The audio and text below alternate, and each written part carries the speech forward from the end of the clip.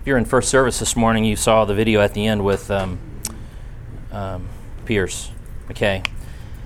And if you ever doubt about the future of the church, let me tell you a quick story. I was, as I mentioned last time, several years worked with the OCYG high school and then middle school, and for 7 years I went to the fall retreat. And it was always a great time in the fall to go with the youth. And one year, I remember it was when Pierce's group, they were all Jake, all those were in the 9th grade. And we got in late, and we were setting up in the main area, and we had released the boys out to the cabins. The girls had a couple of rooms that they stayed in a lodge area back behind. So we released them into the cabin, and part of my responsibility was to make sure that that got sorted out okay. And so I was a bit nervous about it. 9th grade boys understood Pierce's situation, and so I went there to see that everything got taken care of. And when I approached, there was kind of a commotion going on. There were 2 cabins, and so they were going to have to split up. And there was an argument going on, and the argument was about which cabin got to have Pierce in it. And eventually, I think it was Jake's cabin won over, and Pierce got to stay with them. And it was just a moment. I remember walking across the lawn at night, and just that moment of stop and listening to that part of God just work out in such a beautiful, beautiful way. And that whole group has been like that their whole journey through the OCYG. I couldn't just help but think of that moment. And it is a tough time for transition out of high school, because natural groups and communities start to fray after high school. And so if you saw the video this morning, I'd certainly say a prayer for that situation and help out if you can.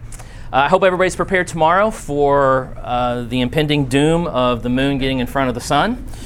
I had a picture I took this morning that I was going to share. It's going to be kind of hard to see. You can see it later, but if you look, there's a street sign, has a stop sign behind it. The street is the corner of Solar Court and Eclipse Drive, and so it says Solar Eclipse.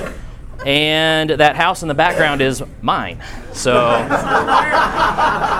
we live at the corner of Solar and Eclipse, and so our neighbors were having a discussion. Can we find somebody that's going to be at our house to take a picture of the solar eclipse with the street sign Solar Eclipse in the background? And then we figured out by going on the maps and sorting it out that we live down in Rutherford County. We only get 8 seconds of totality. And so as cool as that picture was, we decided that we're going to go a little further into the totality so we can get about 1 minute and 40 seconds and not 8 seconds for a photo. Or as Clay, my junior graphic design major, said, I can Photoshop it in later, so don't worry about that. So I hope you all have fun and be safe. It looks a little nutty tomorrow. Also, if you would, pray for Rick Belcher. He's a doctor, goes to Otter Creek here. He is a Vanderbilt ER doctor, and his shift starts at 3 o'clock tomorrow. I asked him last week. So I said, full moons are kind of nutty. What about solar eclipses? And he just looked at me like, I have no idea what we're going to expect at Vanderbilt. So pray for safety. It's a cool thing, but still, safety.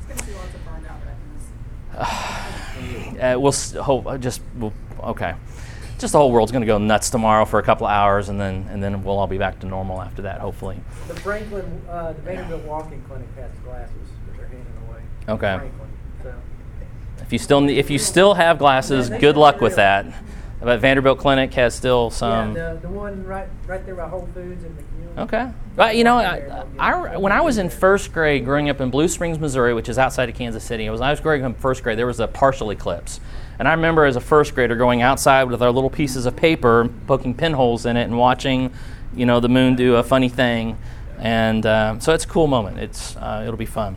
Last time we were together, we talked about justice and righteousness within Deuteronomy, and then looked at various ways that justice wove through Deuteronomy chapter 16, and then 19, and then 20. And then last week, Ben walked us through several chapters where we start to illustrate how God cares about life, particularly within the different laws that are listed off. I think, Ben, you said 43 laws, which we did not go to each one of those in detail, but the general theme that we saw moving through, that God cares about life. and we worked through that. Today, we're going to start diving into the end of the second sermon, if you will, that Moses is giving in Deuteronomy, and the forming of the covenant. A couple of things to keep in mind as we get started. We talked a couple of weeks ago about the mindset we bring into Deuteronomy is important. Our mindset within Western culture is individual, my individual relationship with God. The mindset in Deuteronomy and for most of human history is community. It's our community relationship with God. And so particularly as we get into covenant and we get into blessings and curses, keep in mind that these are communal, these are community, not individual. Within the context of Deuteronomy. And the second thing that we want to keep in mind is that it's kingdom versus nation. It's a kingdom of God. It's kingdom language, not just national language. So if we go into, we're going to start in Deuteronomy chapter 26 at the very end, verse 16. I'll read this one, but if you'll notice, I wrote several passages up on the dry erase board over here. If you have an interest in doing some reading this morning out loud, you can, if you would, kind of gather one in your mind that you would read. That would help us move along through the day. So chapter 26, verse 16 through the end of the chapter. This very day, the Lord your God is commanding you to observe these statutes and ordinances. So observe them diligently with all your heart and with all your soul. Today you have obtained the Lord's agreement to be your God, and for you to walk in his ways, to keep his statutes, commandments, and ordinances, and to obey him. Today, the Lord has obtained your agreement to be his treasured people, as he promised you, and to keep his commandments, for him to set you high above all nations that he has made in praise and in fame and in honor, and for you to be a people holy to the Lord your God, as he promised. It's covenant language. Sarah and I got a package in the mail a couple months ago. It was a DVD, and it was a DVD of our wedding video. And we got married on January 1st, 1994. And at that time, camcorders were, archaic, and wedding videoers were expensive. And so we had gotten a little camcorder and asked one of the elderly men in the congregation. He really wasn't an elder, but that church didn't have. Anyway, won't go there. Anyway, he was an elderly person in the congregation, and Mr. Palmer was going to video our wedding. And so Mr. Palmer had a little camcorder, and it was very rough footage.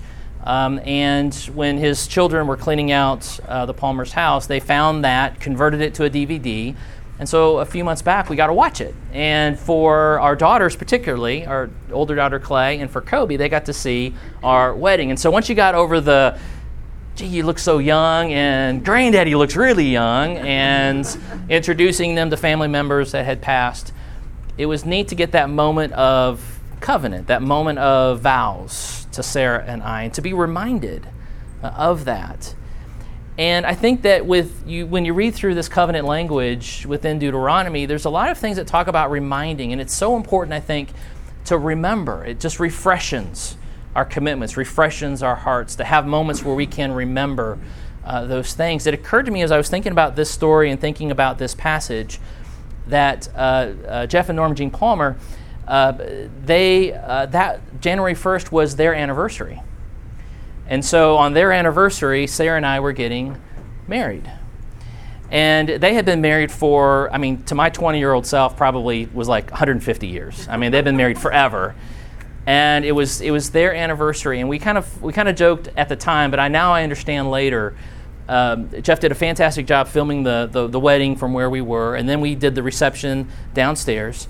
In the church building, little Parker, Colorado church, beautiful church building, downstairs, and we're doing the reception, and we started calling it the Norma Jean video because whenever Jeff couldn't really think of where to film, he would follow Norma Jean around.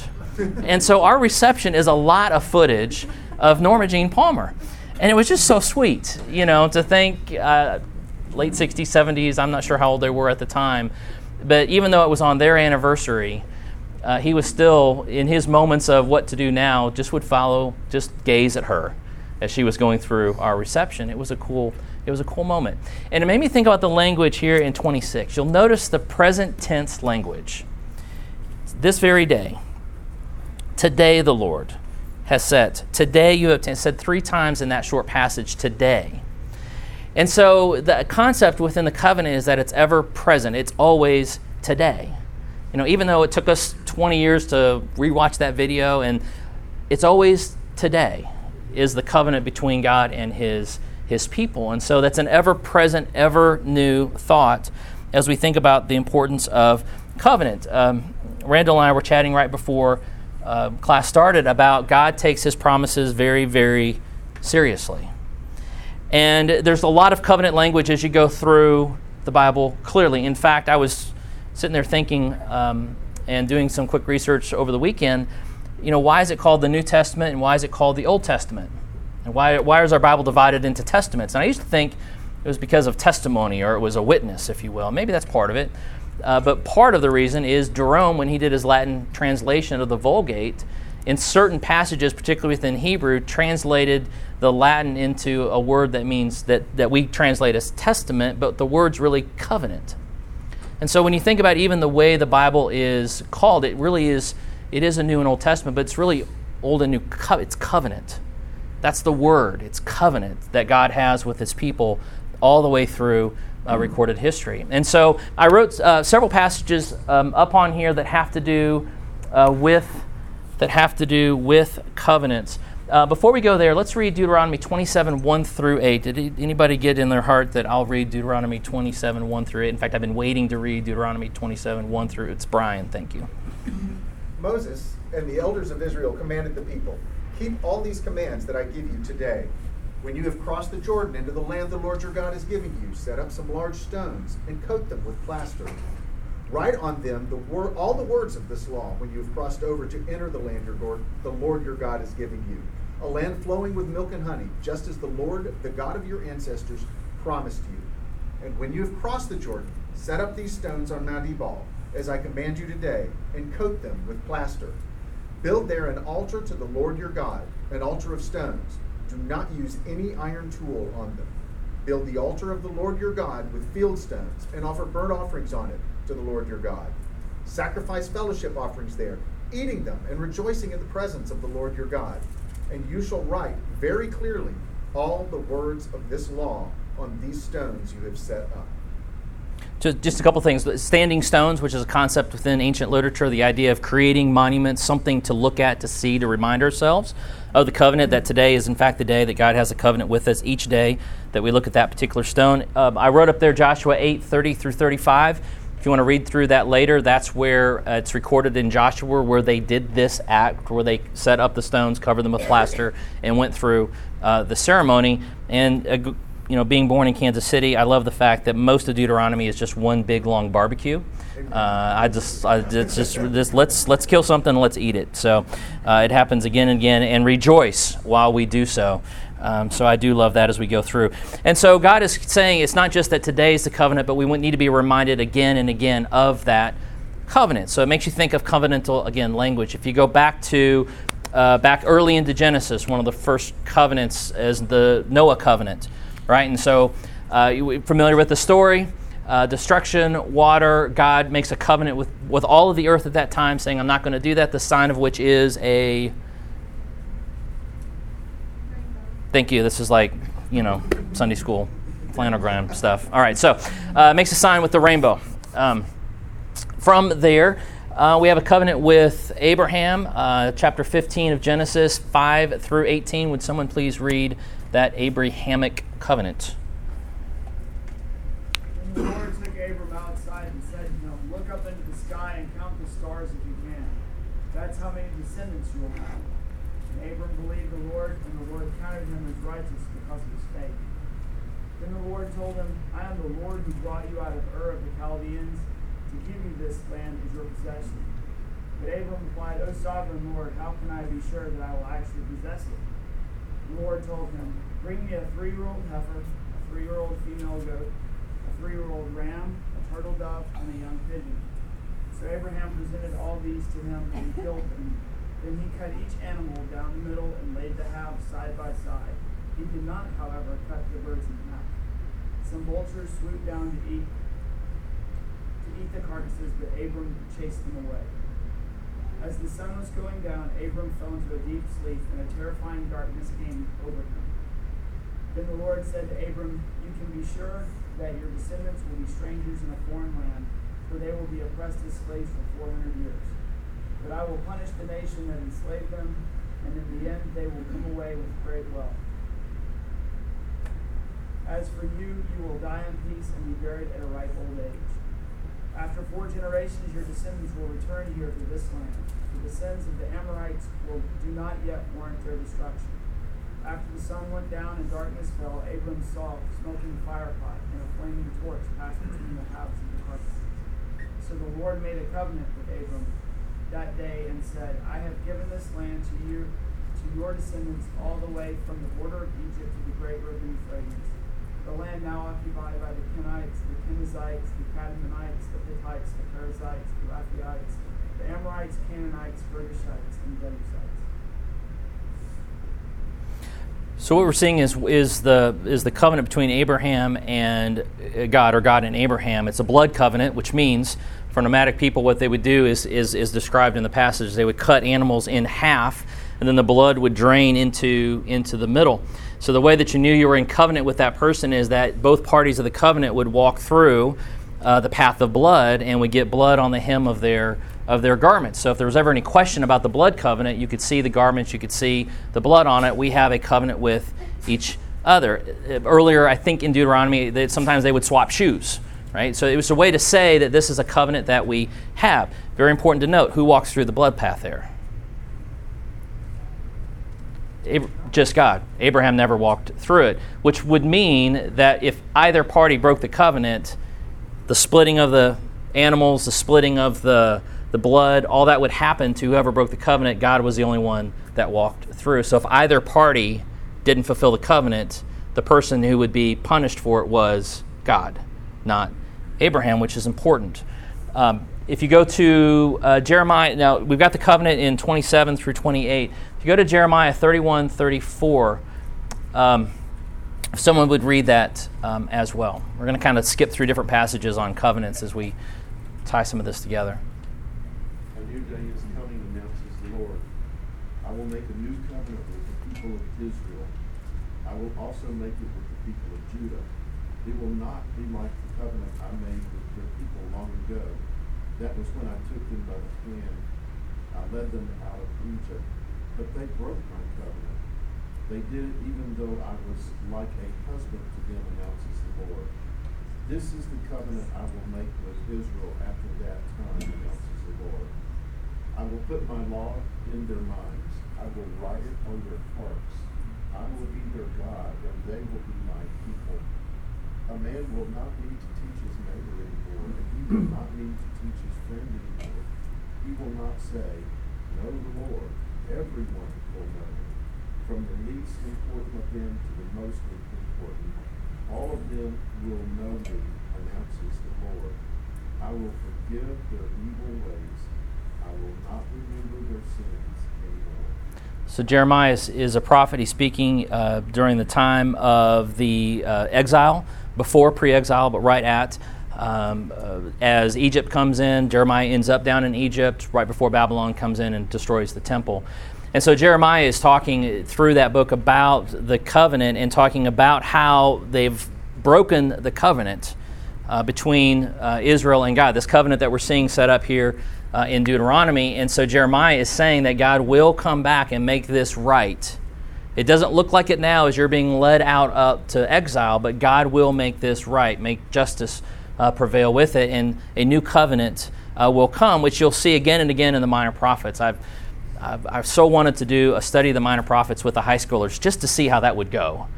But also, as you look through the Minor Prophets, again and again, they're looking forward to the day where God makes things right, where God fulfills the covenant that he made to Abraham and the covenant that he made to Israel, and even, although we don't have the passage up there, the covenant that he made with David as well, some of the major covenants in the Old Testament. And so if you go to Luke chapter 22:20, this is during the Passover meal, and Jesus is speaking. It's just one verse, if someone would read that for me.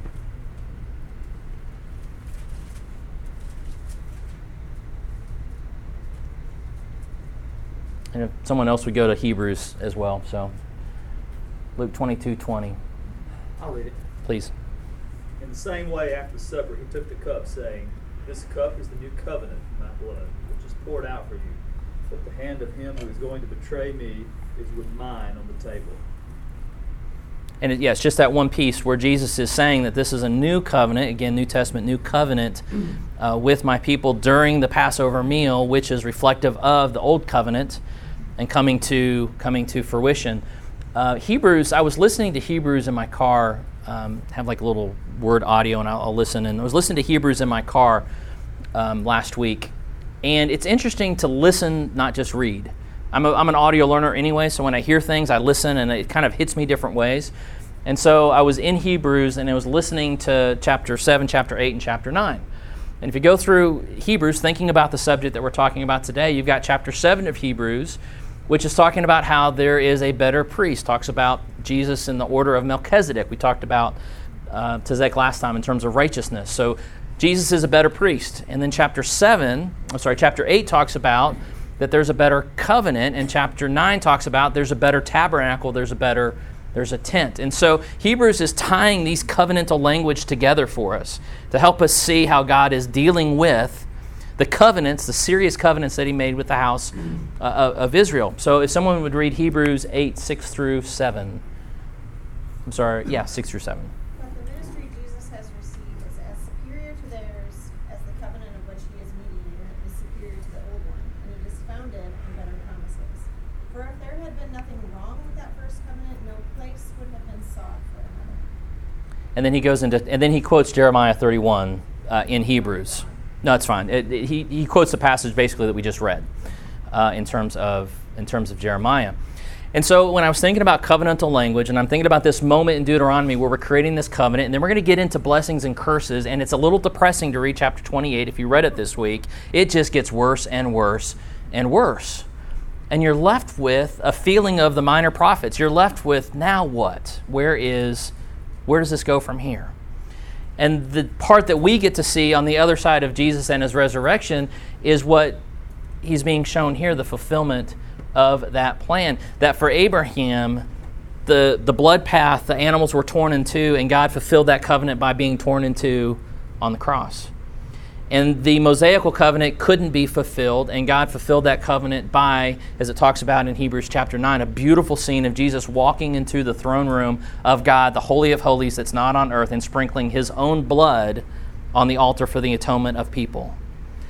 And he fulfills the Davidic covenant as well, in that now the house of Israel, David's line, is secured forever because Jesus is Lord. And so just tying all those things together for me is thinking about the importance of covenant with God, and now that God has done things right, justice has prevailed, and the covenant is here. And so, thinking through, and of course when you also take a look, to me, when I think of covenant language, Romans, and particularly Romans and Galatians, start to make a lot more sense. Because when Paul is talking about works of the law, most Reformed theologians thought about works in reference to 16th century Catholicism. Paul is talking about works of the law, meaning works of the Old Covenant. And his whole point is that the Old Covenant has been fulfilled. There's a new covenant. So this covenant that we're reading about in Deuteronomy, here, has been fulfilled through Jesus, and we don't have to go circumcise and feasts and days and the things that the Jewish folks were wanting to have happen. Or some of them were wanting to have happen. That's not necessary because it's been fulfilled. That's the whole point of Paul in Romans and in Galatians. And then, of course, he says, if you doubt God would do that, let's go a little further back, and his example is Abraham. God did it before with Abraham, and he's fulfilled this through it. And so thinking through this whole structure for me, as I start with chapter 26 and we get into 27 and 28, context is important. To think through what these covenants mean and how these things come together through the whole part of, Scripture. For me, the validity of Scripture is not in the total accuracy of every event, but the fact that something like this over a period of time coming together, I believe it. I just believe it. Because through the ages, God has pulled his people into covenant, and you see different writers from different ages bringing those things together. So we have, as we get moving forward into chapter 27, starting in verse 9 and through 27, you'll see a couple of things. We get into the curses and the blessings. If you read through it, or if you read through it this week, you'll notice it seems like there's a couple of different things going on, and most commentators think that there was probably a couple of ceremonies that were kind of smashed together in this particular point. The oral tradition, whenever it was written down, they probably put a couple of things together. It's very consistent with 2nd century millennia covenant language, so whenever this may have been recorded onto a scroll, the ceremonies that they're describing are very consistent with what they see in 2nd century millennia BC covenant ceremonies. If that sentence made any sense whatsoever. So it doesn't make sense to us, but that's okay because it made sense to them, right? Because this is what they would be. This is what they would be used to working through. As you read through it, you'll also notice there's twice as many curses as there are blessings. That's pretty consistent with 2nd century millennium BC covenantal language. There's usually more things that'll go wrong than go right if you break this covenant. So again, to me, the truth part of it is it's very consistent culturally with what they would have been expecting. And frankly, I was thinking about contract language today. I had an opportunity over the last couple of years. I was president for the International Dale Carnegie Franchisee Association. So we have about 250 franchises worldwide, and I was the president of our association, and part of my role as president is we went into a contract negotiation with our franchisor. And so I spent a year in contract land. It had been about 15 years since we had done that, and so we kind of get back into contract land, which is not my forte at all, and had a lot of conversations with friends who were trying to figure out, how to make a better contract. And it was interesting conversations after we went through that process, and I believe got a better contract. Sometimes people would say, well, the contract still sounds a little negative. And I was like, well, yeah, it's a contract. Contracts don't talk about what happens when things go right. You don't need a contract. You need a contract for what happens when things go wrong. And so even contracts today, that's why there's all that language in there about what happens when things go wrong. So to say that, there's a lot of curses in here, well, we still kind of do the same thing today. If you read any contract or many contracts that are out there, it's just contractual. It's just contractual language. So we're going to jump into then chapter 27, 15 through 26, and then 28, 1 through 6, where we get to jump into blessings and curses, or curses and blessings, depending on where we start. All right, chapter 27, 15. Who would read through that for us? Could you do it with a little bit of attitude when you get to the curses? That would. I'm joking. Go ahead. I'm afraid I'll giggle. All right. Cursed is the man who carves an image or casts an idol, a thing detestable to the Lord, the work of the craftsman's hands, and sets it up in secret. Then all the people shall say, Amen. Cursed is the man who dishonors his father or his mother. Then all the people shall say, Amen. Cursed is the man who moves his neighbor's boundary stone. Then all the people shall say, Amen. Cursed is the man who leads the blind astray on the road. Then all the people shall say, Amen. Cursed is the man who withholds justice from the alien, the fatherless, or the widow. Then all the people shall say, Amen. Cursed is the man who sleeps with his father's wife, for he dishonors his father's bed. Then all the people shall say, Amen. Cursed is the man who has sexual relations with any animal. Then all the people shall say, Amen. Cursed is the man who sleeps with his sister, the daughter of his father, or the daughter of his mother. Then all the people shall say, Amen. Cursed is the man who sleeps with his mother-in-law. Then all the people shall say, Amen. Cursed is the man who kills his neighbor secretly. Then all the people shall say, Amen. Cursed is the man who accepts a bribe to kill an innocent person. Then all the people shall say, Amen. Cursed is the man who does not uphold the words of this law by carrying them out. Then all the people shall say, Amen. And I'll take up from chapter 28. 26 is a catch-all. So if we didn't catch anything, then everything else is covered in clause 26 here. So chapter 28, verse 1, if you'll only obey the Lord your God by diligently observing all the commandments that I am commanding you today, the Lord your God will set you high above all nations of the earth. All these blessings shall come upon you and overtake you if you obey the Lord your God. Blessed shall you be in the city, and blessed shall you be in the field. Blessed shall be the fruit of your womb, the fruit of the ground, and the fruit of your livestock, both the increase of your cattle and the issue of your flock. Blessed be your basket and your kneading bowl. Blessed shall be when you come in, and blessed shall be when you go out. The Lord will cause your enemies who rise against you to be defeated before you. They shall come out against you one way and flee before you 7 ways. The Lord will command a blessing upon you in your barns and all that you undertake. He will bless you in the land that the Lord your God is giving you. The Lord will establish you as his holy people, as he swore to you, and if you keep the commandments of the Lord your God and walk in his ways, all the people of the earth shall see that you are called by the name of the Lord, and they shall be afraid of you. Blessings and curses. So the language to me was odd. And part of it was, it's hard to think in that term, right? So as I started thinking through this lesson and started thinking about blessings and curses, I thought, I could say that I've been blessed by God. I feel comfortable saying I'm blessed by God. And there's many reasons for me to say that. But again, I have to be mindful. I'm thinking individually, maybe not as a community. The challenge I have is curses. Is what does that have to... And so then I started backing away from that concept. And it was a couple Saturdays, it was 2 Saturdays ago. And we woke up in the morning and everybody was kind of up and about. And just to set this up, the Deuteronomy language is very much, if you do this, you get good things, and if you don't do this, you get bad things. And we think, well, that's not, we move against that, at least within our circle, I think we move against that. So it's Saturday morning, and we discover that our cat, one of our cats, has missed the litter box by about 4 rooms in a hallway.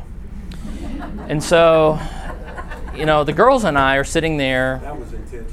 Yeah, the girls and I, we're sitting there kind of having a stare down as to who's going to clean this up. And so Sarah walks in, she understands that there is this issue happening, and we're like, nobody's budging about who's going to clean this up. And finally Sarah just gets frustrated. She goes up, she cleans it up, she comes down, she looks at us, and we were all in deep, deep trouble. And realized at that point that it probably would have been better just to go ahead and clean that up. But we didn't. And so we're not feeling great about this, and so we apologized, and we started what I affectionately called atonement cleaning. So the girls went up to clean upstairs. I went outside to take care of a forsythia bush that had gotten way out of control. And so up near, in fact, I probably see it on the picture, what remains of it, but there was a huge forsythia bush up by our driveway that we kind of planted there to mark the house, but we also planted there to obscure the electric pole, telephone pole. There's a telephone box, there's a little sewer pipe. There's a couple of things there that we just wanted to obscure. It gotten way out of control. So we had, it was attacking the cars when we were pulling out of the driveway. So I went out there and started clipping it. And so I'm clipping it and I'm moving around the forsythia bush underneath it, clip, and pulling all this brush out.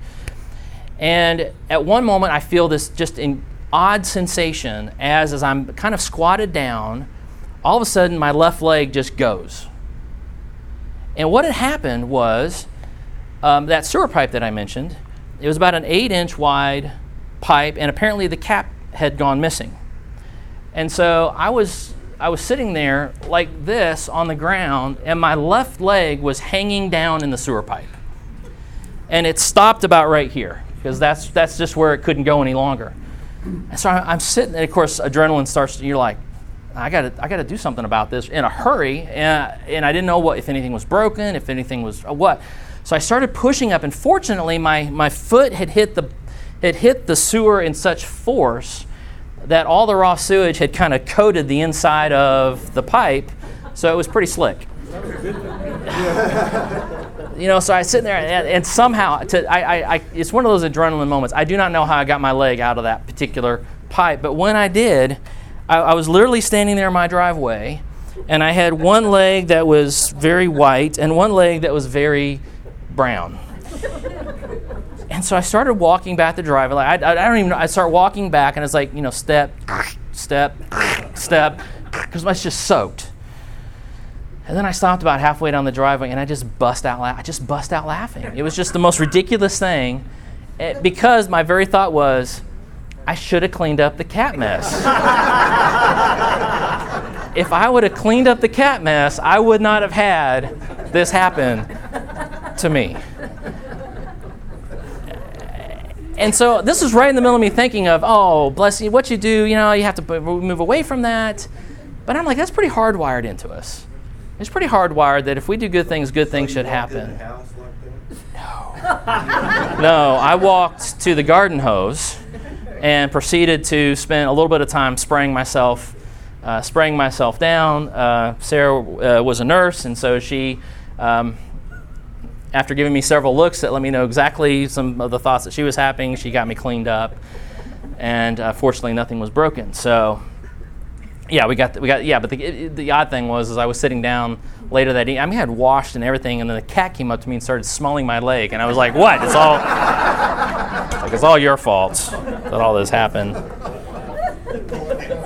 you still have doubts about teaching about blessings and curses, right? And so, I'm sitting there thinking, wow, that's pretty hardwired into our thinking. We do things well, good things happen. We do things not well, bad things happen. But again, that's individual, and Deuteronomy is communal.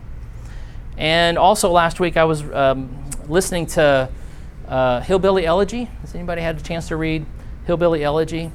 It's about Scotch-Irish migrations up into the Ohio area. It's specifically about a story of a family, but it's also about a story of a people as well. It's tremendous. It's tremendous. It's rough language, but it's tremendous. And you sit there and you think, that's a people that things just have not been going well for. And you think, well, things have gone so well for my families. And as I mentioned a couple of weeks ago, my sister has spent the last 12 years down in Haiti, and we were on a boat. We were on a little fishing boat with some of the folks that work at their school, and I was talking to my niece, Anessa. She's at Harding now, and she was talking about Bible studies that they have with the high school students. And she said almost every Bible study the students would ask, is Haiti cursed? I heard that Haiti is cursed.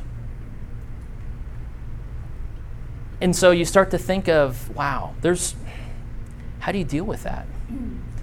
And yet we knew people in Haiti that their lives, they would say, is very blessed.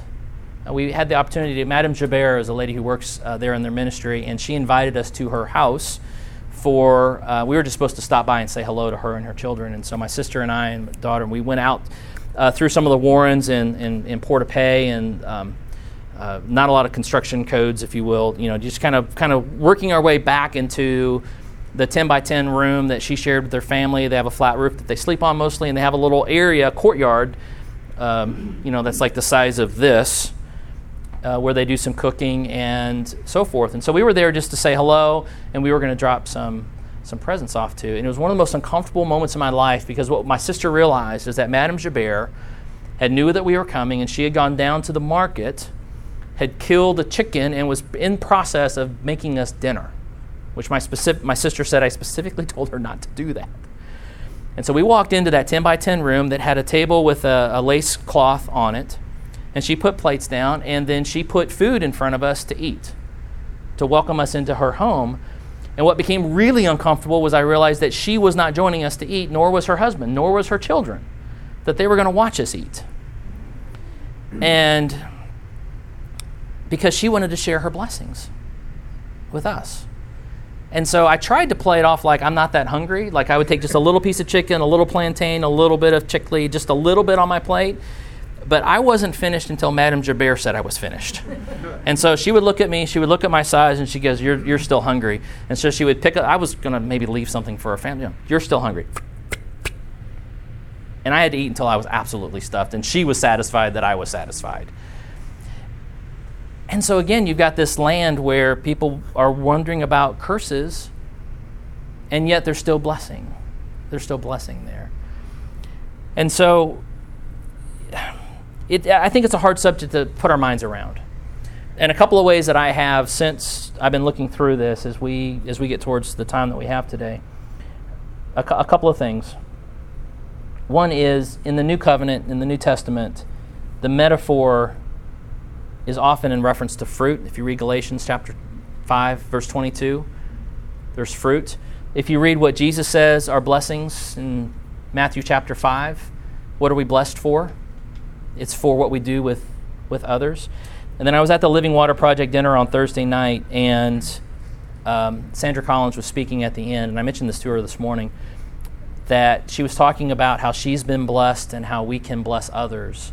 And it occurred to me that maybe what makes the new covenant so special, one of the things that makes the new covenant so special is, using Rick Ashley's language from a couple of weeks ago, we can live from our blessing to remove the curses that others may feel that they have, and that's part of our obligation, our calling, our vocation as God's people, is to remove the curses by being a blessing because of the blessings that we've had for communities and for kingdoms and even for nations. I'll finish with a quote by C.S. Lewis that Sarah called my attention to as we were having this discussion. It's from The Great Divorce, and then we might have a few minutes for any comments that you would have in reference to what we've talked about today. So C.S. Lewis, this is from the introduction to The Great Divorce. He said, "Earth, I think, will not be found by anyone to be in the end a very distinct place. I think earth, if chosen instead of heaven, will turn out to have been all along only a region in hell. And earth, if put second to heaven, to have been from the beginning a part of heaven itself." And to think about blessings and curses, how can we make earth a little bit of heaven for those that it's been a little bit of hell for so far? When the first time I read this, I thought in terms of my legalistic default setting. If you were the person that does these things, then these things will happen to you. Mm-hmm. But as I read it again and think about it in terms of the C.S. Lewis quote and how you're talking about blessings and curses and how people in a place that many people would think of as being cursed can be blessed, it's a different. If you were the type of person that would have the attitude that would lead you here, it's going to lead to the curses and the destruction. I mean, go back and look at the cursed is anyone who makes an idol. If you were the kind of person that is going, I've heard what God said, I'm going to do it my own way. Yeah. That's going to take you to a place of curse, of being cursed. If you were somebody, same thing with the dishonoring the mothers and fathers. Listen to them, don't buy it, going to go my own way. If you were the person that sleeps with your, because it's not even at that point. It's not even a marriage thing. It's just you see what they have, you want it for yourself. Sleeping with animals, you don't even want to put the work in to develop a relationship with the person. Right. That's going to take you to these dark places. And in chapter 28, it basically comes around to where God basically says, if that's what you want, then that's what you'll get. Yeah. If you want another God, then I'll show you what the other gods are like. If you want to behave in certain ways, I'll show you what people like that do and how they behave. And so it's almost Romans 1 language. Chapter 1, verse 18 and on, where it talks about the wrath of God is being revealed towards man. It's basically saying that God is removing himself from the equation, and when God removes himself from the equation, many things that we see happen, these things are going to happen within that process. So how can we put God back in the equation? Is I think what we can really affect in positive ways as Christians. Jason? I think you also have to view the kind of the conditional covenants alongside the unconditional covenants, right? Because they kind of take different places a little bit. Kind of when you're talking about your marriage covenant with your wife, with Sarah, that's an unconditional covenant. You have all these kind of conditional things that happen throughout, and you've got your unconditional covenant that kind of guides the whole thing. Yeah. I think as you think through a lot of the curses and the blessings that you were just talking about, a lot of those seem to be almost to be like the conditional curses and blessings. You do this bad thing and it's going to happen to you. But you have to view everything in context of the big unconditional covenant that applies between God and his people as well. Which almost, it always offers the return of his love. Yeah, thanks, Jason. It makes me think that we can think of what we see in Deuteronomy as a conditional arrangement, but what we see with the rest of Scripture is that it was never conditional to begin with. It was always unconditional on God's part. He was always going to go after his people wherever his people were. And even in the language we see that this is not that different. This is the same God who's following his people through the minor prophets into Jesus, into today. I love that thought that you mentioned there, that we think of it as conditional, but it's really unconditional. God's love always has been and always will be for us. And that allows us, as what Rick Ashley talked about, to live from a blessing, not for a blessing. So with that, I bet we're done. So thanks. running for mayor. Oh. So I'm not a fan of Jerome.